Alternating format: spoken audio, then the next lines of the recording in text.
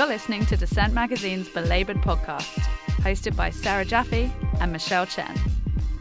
Hi, Michelle. Hey, Sarah. Welcome to Belabored episode 94. This week, we're looking into the so-called sharing economy, specifically at Uber, the ride-for-hire service that is about to have to deal with something new for the app-based world, labor organizing. We'll look into the new legislation that just passed in Seattle allowing drivers, independent contractors or not, to collectively bargain and talk to a driver about the organizing that won this victory. But first, the news. The ongoing tension between New York Governor Andrew Cuomo and New York City Mayor Bill de Blasio seems to be good for something, at least. The two now appear to be engaged in a sort of bidding war as to who can raise wages to $15 an hour for the most people first. This is, as we have noted on this podcast previously, somewhat of a change for the governor, who previously opposed all plans, including a couple of Bill de Blasio's, for wage increases in the state. But this week, he announced that he'd be raising wages for employees in the State University of New York system to $15 an hour as part of what he's called a continued plan to get the entire state closer to $15 and lay the groundwork for a $15 minimum wage state law.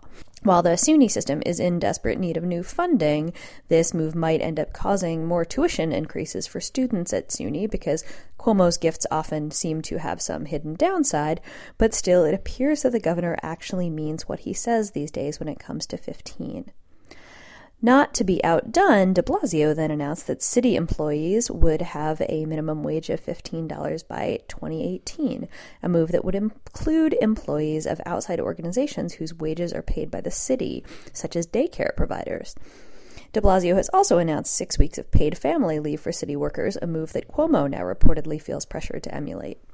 While the enmity between the mayor and the governor certainly hasn't been good for several of the mayor's priorities, or, passing a budget or anything else, really, it seems to at least be paying off for lower wage workers, as the situation politically has clearly flipped to one where even formerly conservative Cuomo can't raise wages fast enough.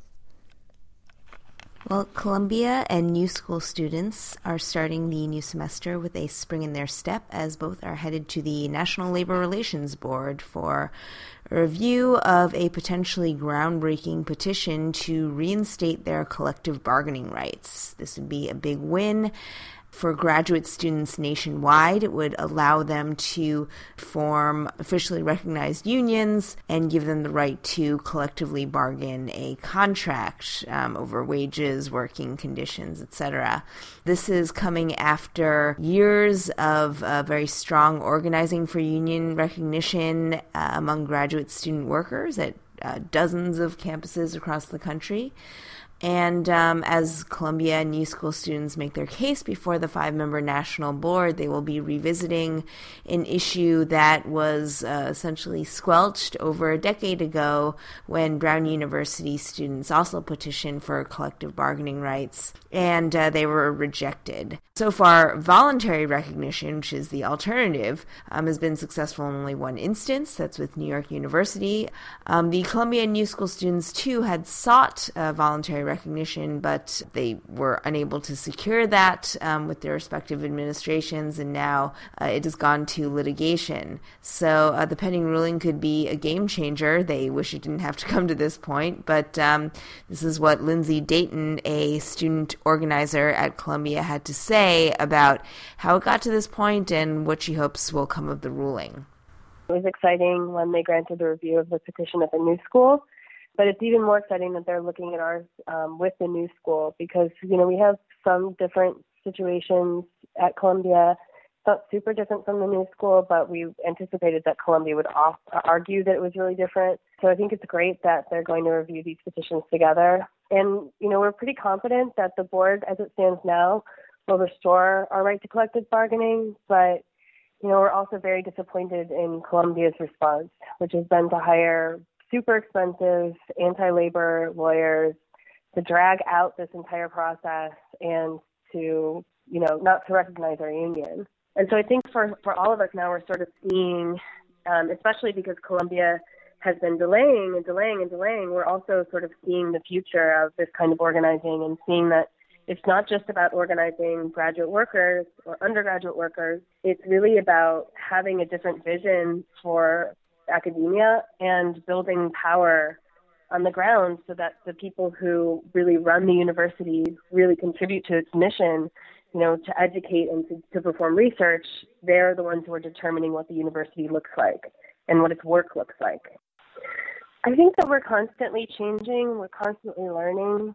I mean, my own personal experience is that this has been a really transformative thing for Columbia. Just in terms of the graduate student community, I think everybody who's been involved, no matter how small their involvement or how much they might, sort of say, oh, I didn't really do much or whatever. I think having a union and knowing that we are a union has made all of the difference for how we think about our life here. And that was Lindsay Dayton of Columbia University. And they are organizing with United Auto Workers, which is also the union that helped organize the NYU students. And their collective bargaining unit under their current petition would include both graduate students and undergraduate workers, as well as research assistants. So it's actually a pretty wide scope for a collective bargaining unit in this sector. And if they prevail at the national level, that will probably lead to a cascade of other organizing victories at private university campuses nationwide. So stay tuned, and we'll keep you posted. We often talk on Belabored, as Michelle just did, about the problems faced by non-tenured faculty in the higher education system, adjuncts and graduate student employees and student athletes who make little or nothing compared to their tenured colleagues. But these days, even tenured faculty aren't safe from cuts. The College of St. Rose, a private liberal arts school in Albany, New York, recently announced that it would be eliminating 23 tenured and tenure-track faculty positions, along with several programs, to try to stave off what it says is a massive deficit. The faculty have responded with protests, saying that the decision was made without faculty involvement and violates the principles of shared governance. In addition, they noted that while making cuts to faculty benefits and firing professors, the administration has added new executive administrative positions.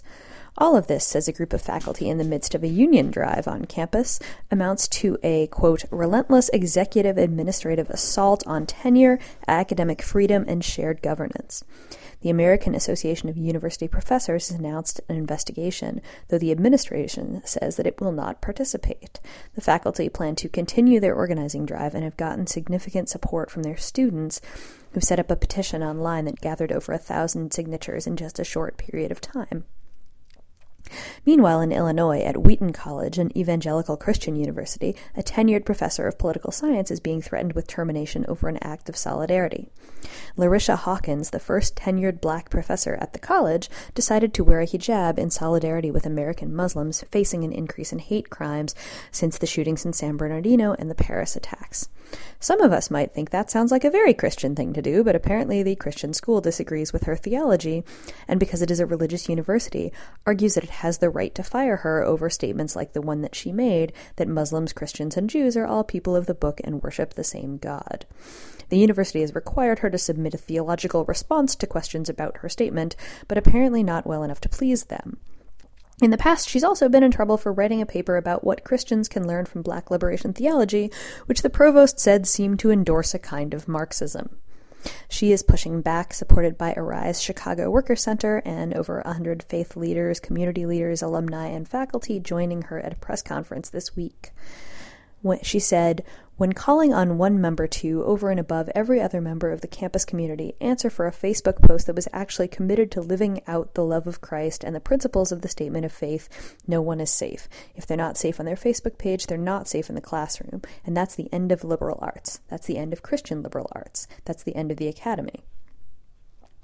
I put these two together because while they might seem like two very different cases, it is worth pointing out that tenured faculty are also not safe from the working conditions that other, less protected workers on university campuses face, and that the dismantling of labor protections for some of the most privileged workers in the U.S. is a bad sign for everyone. It should also be an encouragement for tenured faculty who have not already stood up for the untenured faculty on their campuses to join in because, well, they're coming for you next. A group of workers at a slaughterhouse in a quiet town in Colorado have found themselves at the front line of a culture war in a workplace dispute over praying on the job. The workers are Muslims, and they have for years prayed at regular intervals throughout the day, per their usual religious tradition, 5 prayer sessions daily. Their employer, Cargill, a beef processing plant, had arranged for the workers to pray in a designated reflection room that's allowed for spiritual practices of all kinds at the workplace. And the arrangement worked out fairly well for the community. These are mostly Somali refugee immigrants. And they had been able to work with this arrangement for several years. There had been some occasional disputes over when exactly people should be taking time out for prayer. People were using a combination of paid and unpaid break time. But generally, they were able to work out arrangements with the supervisors. But in the middle of last month, according to advocates for the workers, the authorities or the supervisors at the plant told workers, essentially, if you want to pray, go home. So the workers took this as a sign of a new sort of hostile shift in the attitude of the workplace towards what they believe is both their right and as well as their spiritual duty. And they are working with the Council on American Islamic Relations to work for a compromise and to basically show the supervisors and the management at Cargill that this is their right under the Constitution and that it is part of their labor rights as well. Unfortunately, they were not able to broker a compromise when they decided to stay off the job. About 190 workers lost their jobs altogether as a result of this dispute in late December, and there's still, as of this recording on Wednesday, an impasse between the workers and the management. The management, for its part, says that the workers had missed work for 3 consecutive days, and that left them liable to being dismissed. The Cargill workers are pushing back by saying that Cargill was violating their right to religious expression. And CARE believes that the lack of cultural understanding, if not outright ignorance, has been both leading to confusion on the part of everyone at the plant, as well as generally, leading to more disruption than was actually necessary. Cargill originally argued that the workers should not be allowed to pray because they were allegedly going to pray in groups. The workers deny this, but in any case, whatever disruption might have been caused by the workers going to pray in small groups of 2 or 3, that has now been massively expanded by the fact that over 180 workers essentially are no longer working at the plant because of this dispute. And just on background, this is not the first instance of anti-Muslim bias that the Somali refugee community has faced in Fort Morgan.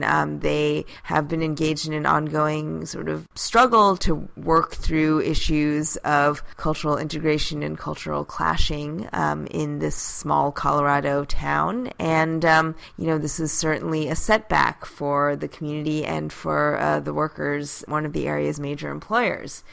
CARE hopes to resolve the issue soon. In the meantime, they're working to file unemployment claims for them and to get them reinstated as soon as possible. And more broadly for the community as a whole, CARE spokesperson Jaylani Hussein says that in his talks with local workers, he's heard, quote, concerns that there could be potentially a backlash from what's been happening, close quote, in the wider sort of political atmosphere with all this raging Islamophobia.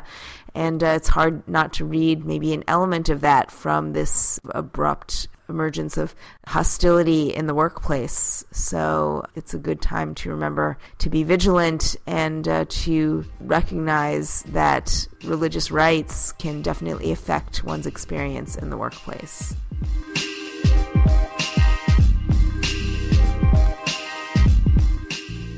The rideshare app Uber is known for its aggressive and disruptive tactics whenever it tries to move into a city or town and take over the local taxi cab market. But some drivers in Seattle, including taxi cab drivers and Uber drivers themselves primarily, have gotten organized, and they've managed to form a formidable challenge to Uber through the legislature. They have gotten a new law passed by the city council that would basically allow Uber drivers to to organize unions and collectively bargain.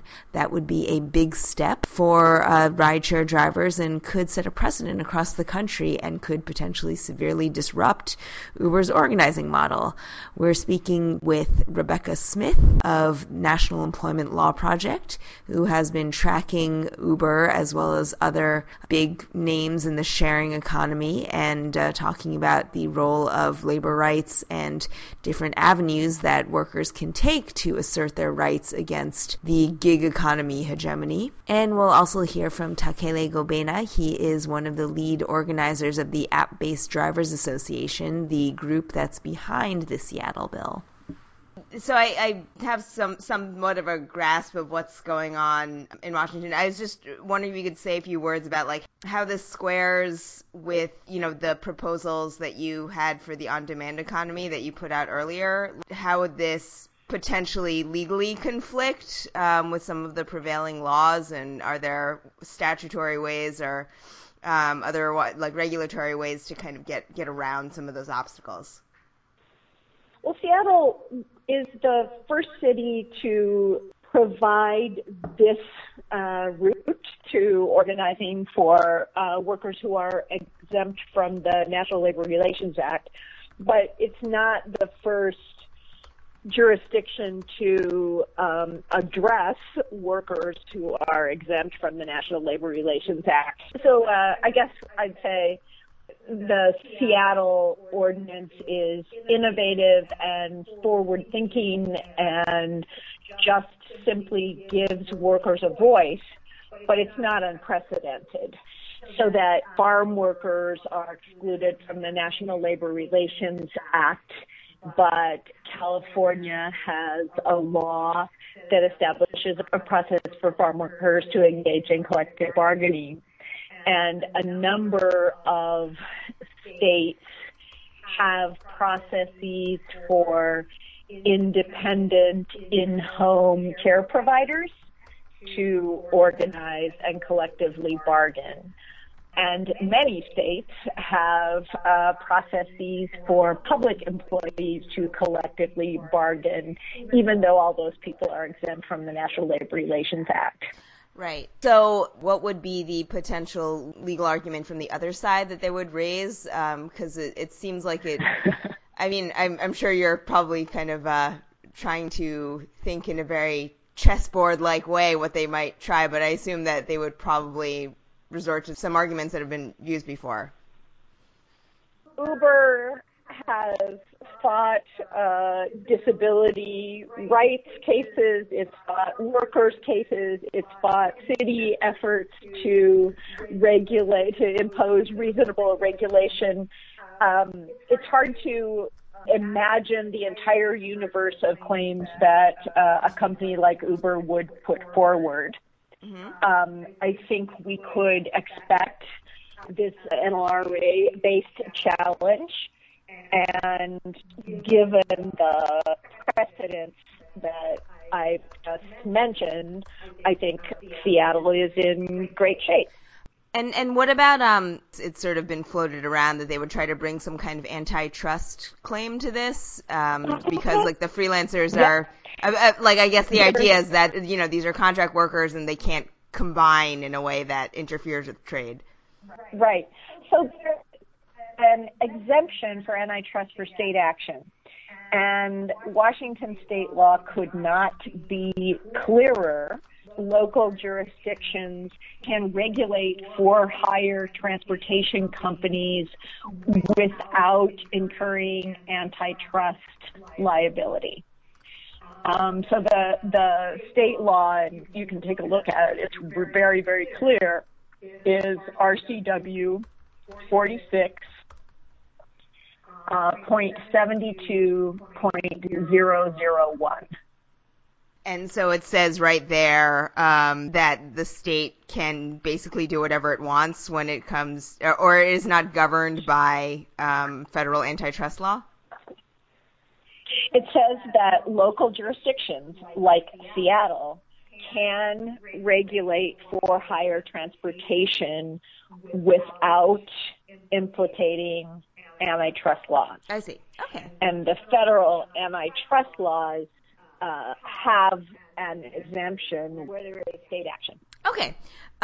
So there's I guess there's harmony there between the federal and the state law. So I guess, was that always there, or is that something that was inserted with this legislation, or the idea that was always there? Okay. Yeah, no, it's been around for some time, and I don't know how many other states have that kind of provision or is, but it's very clear. Okay. And I guess going forward, how would this affect the potential legislative battles around the country? Because it is, in a sense, I mean, it would be solidifying their position as independent contractors, wouldn't it? In a sense, I mean, wouldn't the flip side of that be that it may hinder the case that they're making that they're actual employees of Uber? Well, I think the genius of this ordinance is that it calls the company's bluff. You know, essentially, the workers have said, if you want to treat us like independent contractors, then the city can allow us to collectively bargain as independent contractors. Time will tell whether there is a decision in the California case that these workers are employees under wage and hour law. It's certainly possible that a court would find they're employees under wage and hour law, and they would be independent contractors under the National Labor Relations Act. I see. So there wouldn't be a danger of a local ordinance that treats them as, say, either independent contractors or as wage and hour law, coverage workers that would potentially conflict with the NLRA.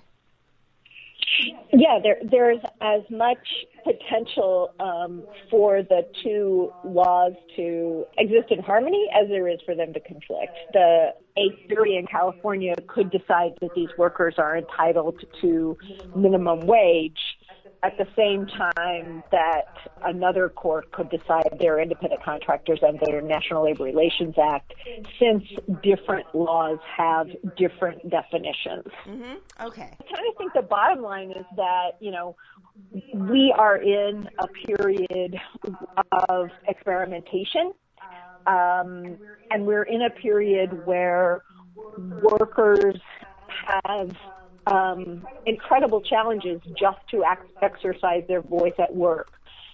So city-level initiatives in this period are welcome. Mm-hmm. And besides which, I mean, I suppose even if they did not qualify for protections under minimum wage law, if they are able to form a union and collectively bargain, they could potentially set whatever baseline of wages or working standards that they could get in those negotiations, right? Right. That's the beauty of allowing workers to choose for themselves. They can decide what issues are most important and most immediate and reach agreement with the companies, as opposed to legislators or courts deciding which standards apply. Okay. Right. That makes sense. Over often a very long period of debate and litigation or litigation. Right. So I guess it's it finds the sweet spot that's sort of like the reversal of what Uber was trying to do, which was like trying to heap the worst of both worlds on drivers, because they had all the responsibilities of employees and none of the advantages or protections, I guess. Right. The companies are trying very hard to have it both ways, to claim that they are not employers, but at the same time that workers can't bargain with them. Right. Okay. And that's a position that we should all be very concerned about. And I suppose, this law is a direct response to that, because they're saying, like, we still think these protections apply, and we have the power to collectively bargain with you, like, as such. So, in reference to the memo that you put out earlier, stuff about like people being statutory employees, that would still be for federal law to determine, right? Well, workers could be statutory employees under any number of laws. So, a city could amend its minimum wage ordinance to specify that businesses in the on-demand economy had to comply with minimum wage. A state could include on-demand businesses in its minimum wage or labor standards or workers' comp or unemployment insurance statutes. And certainly the Congress could include these workers in the definition of employee or simply by category for purposes of Social Security, anti-discrimination, any number of other laws. I guess this sort of relates to the broader debate right now over whether to create like a separate system of benefits and protections for gig workers or on-demand workers, and whether or not to sort of try to tie things back to federal law and rein companies in that way. Does NELP take any particular position? I know that, maybe EPI and some other more pro-labor groups have sort of bristled at the idea of creating like a separate system of protections or carving out some kind of like quasi 1099er category as opposed to just calling them one thing or another. Can you comment on that? Sure. Introducing a third category would introduce more confusion and more litigation into this system. Okay. Right. Yes. And I guess it would probably just give Uber the upper hand because they'd be sort of the ones who would be coming up with the proposals for what they're prepared to give the workers, right? So, Right. You could imagine all sorts of businesses racing to reclassify their workers downward in order to save money. That was Rebecca Smith of the National Employment Law Project. And now we're speaking with Takile Gobena of the App-Based Drivers Association. Can you tell us how the new bill that just passed in Seattle that would allow Uber drivers to organize will change your life as a driver? Yes, we have been working about a year and a half to make that happen. That legislation is going to give us a say, to have a say in an issue that matters on a daily basis for most of the drivers who drive for Uber as well as for Lyft. Because we have invested in this company a lot of money, we bought new cars, but the treatment we are getting from company is become from worst to worst. So this legislation is going to give us a say, and through that say, it's going to change drivers' life, our family's life, as well as it's also going to improve the service we provide for riders. Can you talk about how you went about organizing for the legislation, and what was the role of the App-Based Drivers Association that you are affiliated with, and did you make the case to the public that Uber drivers and other cab drivers should be allowed to form unions? I've been involved in this organizing for more than 2 years now, and it's initiated by Uber drivers because most of drivers who drive for Uber, they switch it from the taxi because they hope that they make better living wage with Uber. Of course, they did at the first time the Uber arrived in Seattle, but from day to day, the thing totally changed, and they become earning less than the taxi drivers earning. We organized ourselves, we approached the union, and through that, we were able to deliver our message to city council, and they came to introduce this legislation, and now we are here. How did the organization get started? The App-Based Drivers Association, in 2013, Uber reduced the price, and we talked to each other when we drive, so we came together and asked the company to raise that issue, and they were not interested to talk to us. They deactivated about 55 drivers right away. We started to organize ourselves, and through the help of Union Local 117, we established a App-Based Drivers Association here in Seattle last year, 2015. I guess the next step would be to move towards negotiating a contract. Do you have a sense of what that will look like for you and your fellow drivers? How will the negotiations go? Who will represent who? I understand that someone will represent Uber, and there will be someone representing the city. and the drivers will also be represented. So how will that play out exactly? As far as I know, we are not there yet to negotiate with Uber at this time. But eventually, when they abide by the law, we're going to come together, and that's what is saying in our bylaw.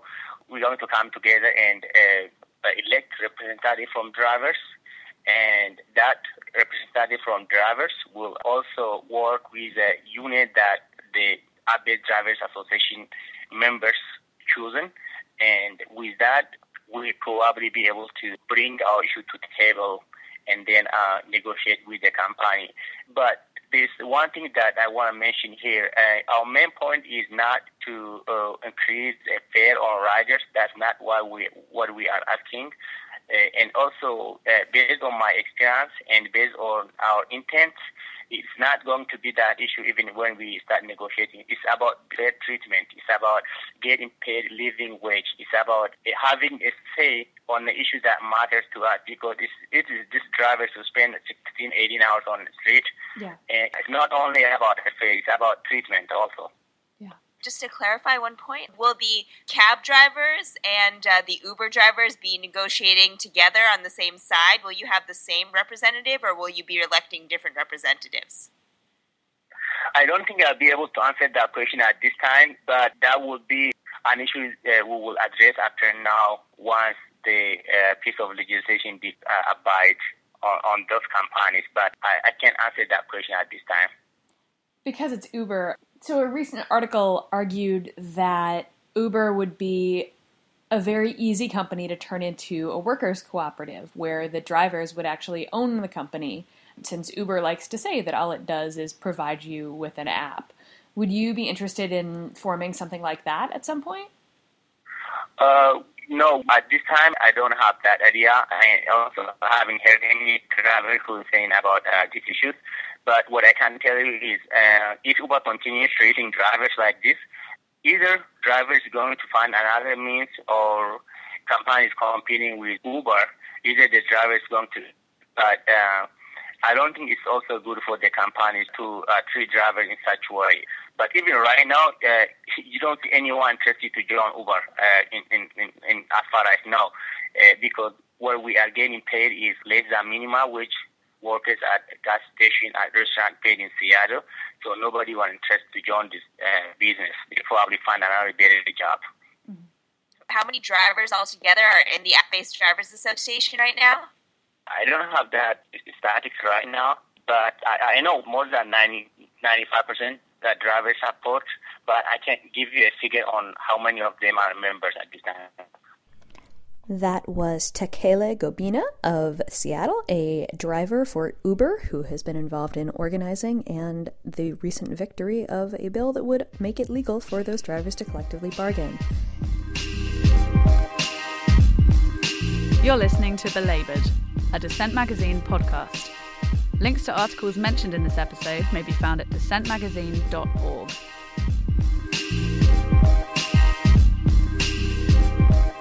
And now it's everyone's favorite time. Arg! I wish I'd written that. And of course, it is the most wonderful time of the 4-year period, presidential election time. And by most wonderful, I mean we all hate it. Candidates are out there on the campaign trail saying anything and everything that they think will get them elected, and I won't even start on Donald Trump. But one of the things that's most pernicious about campaign season is this perennial obsession with the middle class. Politicians talk about the middle class as if anyone and everyone is in it, and as if it's the only group of people worth talking about or pandering to. Those are two things that are kind of contradictory, but that doesn't seem to stop politicians much. So when frequent ARG recipient Bryce Covert took Hillary Clinton, and by extension all candidates, to task for their middle-class pandering in the New York Times, I had to talk about it. Bryce's piece is titled $250,000 a year is not middle class, and that's kind of the point. Candidates tend to use less than $250,000 as some sort of metric for who is middle class, the people that they want on their side, because nobody really wants to be seen as siding with the rich. The only trouble is, as Bryce points out, people who make over $206,000 a year are actually the top 5% of Americans. They are actually pretty rich. The actual middle of the American wage spectrum, the median household income, is actually $53,657 a year.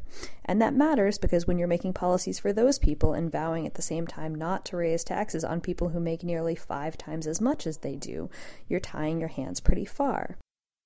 Bryce writes, in an era of deepening income inequality, those people in the top 5% who are being classified as middle class are pulling further away from the rest of us. Americans at the bottom or in the middle have experienced 5 years of falling or stagnating income. Those in the top 5% have generally seen their incomes increase.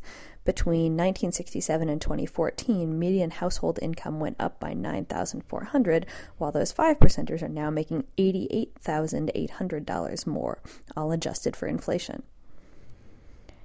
In addition, pledging not to raise taxes at all is kind of a mistake. For instance, I currently pay a couple $100s a month for health insurance under the Affordable Care Act. If my taxes were to increase a small percentage in order to pay for universal health care, I'd be happy to make the exchange. It would still likely be much less than I am paying out of pocket to an insurance company. Likewise, for families paying out of pocket for daycare for their children, a small tax increase would make a world of difference if their daycare was suddenly free. But most importantly, I think Bryce underlines the point that this obsession with $250,000 as some sort of middle-class barrier means that we continue to have a warped idea of what Americans actually make, what jobs they do, who they are, and what they need from their government. She concludes, quote, over the last decade and a half, fewer and fewer Americans are identifying as middle class, and a growing share says it is working or lower class. Income inequality compresses many downward and lifts up the sliver already at the top. That shifting identity should relieve candidates of the sense that there is a political urgency in spouting the phrase middle class, and it demands a new framework, one that is honest about the class divisions in this country. My ARG pick is called Why Do Employers Still Routinely Drug Test Workers by Daniel Engber at Slate. So with all the hoopla over legalizing pot, we'd think our workplaces would finally be catching up to the zeitgeist with the rollback of the war on drugs, but instead, at work, we seem to be hopelessly behind the times when it comes to thinking about drugs and how they impact our everyday work lives.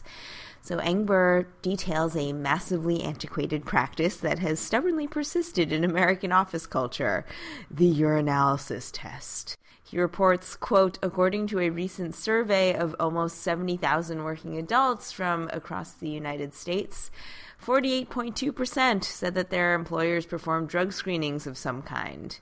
What I'd imagine was a relic of the DARE generation, as out-of-date as scrambled metaphors for drug-induced neuropathy, has never really gone away. On the contrary, drug testing is still widespread, he writes. About 45 to 50 million workplace drug tests are taken annually across the country, and that creates a, quote, massive industry in biomedical HR. Overall, Engber continues, drug testing is at odds with simultaneous major cultural shifts in how drugs are perceived. So setting aside this implied puritanicalism and stereotypes about the potential negative impact of drugs on workers, setting aside even the civil liberties concerns about invasive testing and the fact that people's bodies are basically surveilled on a regular basis by their employers, he points out that the drug testing tradition only really dates back to the 1980s, and that came from when investigations of some high-profile incidents of workplace accidents in risky industries like aviation and the Navy revealed that dead crewmen and pilots had traces of marijuana in their systems, and from there, the panic over drugs on the job coincided with the war on drugs era, and out of all that came the drug testing hegemony that we have today. According to Engberg, drug testing was soon reimagined as a means of counteracting all sorts of social problems, from inefficiency to moral rot. Later on, the hysteria grew as more investigations of deadly accidents seemed to link past drug use to incompetence or dangerous behavioral lapses. Perhaps the fact that just about everybody had a little marijuana in their system, whether or not they were doing a good job or a bad job, had something to do with it. The science, Engber points out, is dubious at best. Laboratory studies show that acute drug use sometimes leads to clear impairment, and that's especially true in incidents of things like accidents at work and poor on-the-job performance. But urinalysis, he writes, still the most common form of drug testing, doesn't tell you whether someone is getting high in the office or behind the wheel. It only tells you that he or she may have gotten high at some point in the last few days. So the employee who puffs a joint in the evening as he watches TV but is otherwise alert and conscientious on the job would still be singled out for discipline or denied a position. Drug testing might screen for things like how willing you are to take drugs. It doesn't really say anything about your ability as a worker. It doesn't particularly say anything about your character. We have no idea, he writes, whether drug tests reliably increase productivity, reduce absenteeism, prevent blackmail, or otherwise improve the lot of most employees who take them. But more certain is the fact that drug testing functions as a real deterrent on taking drugs, that is, not any other real behavior at work.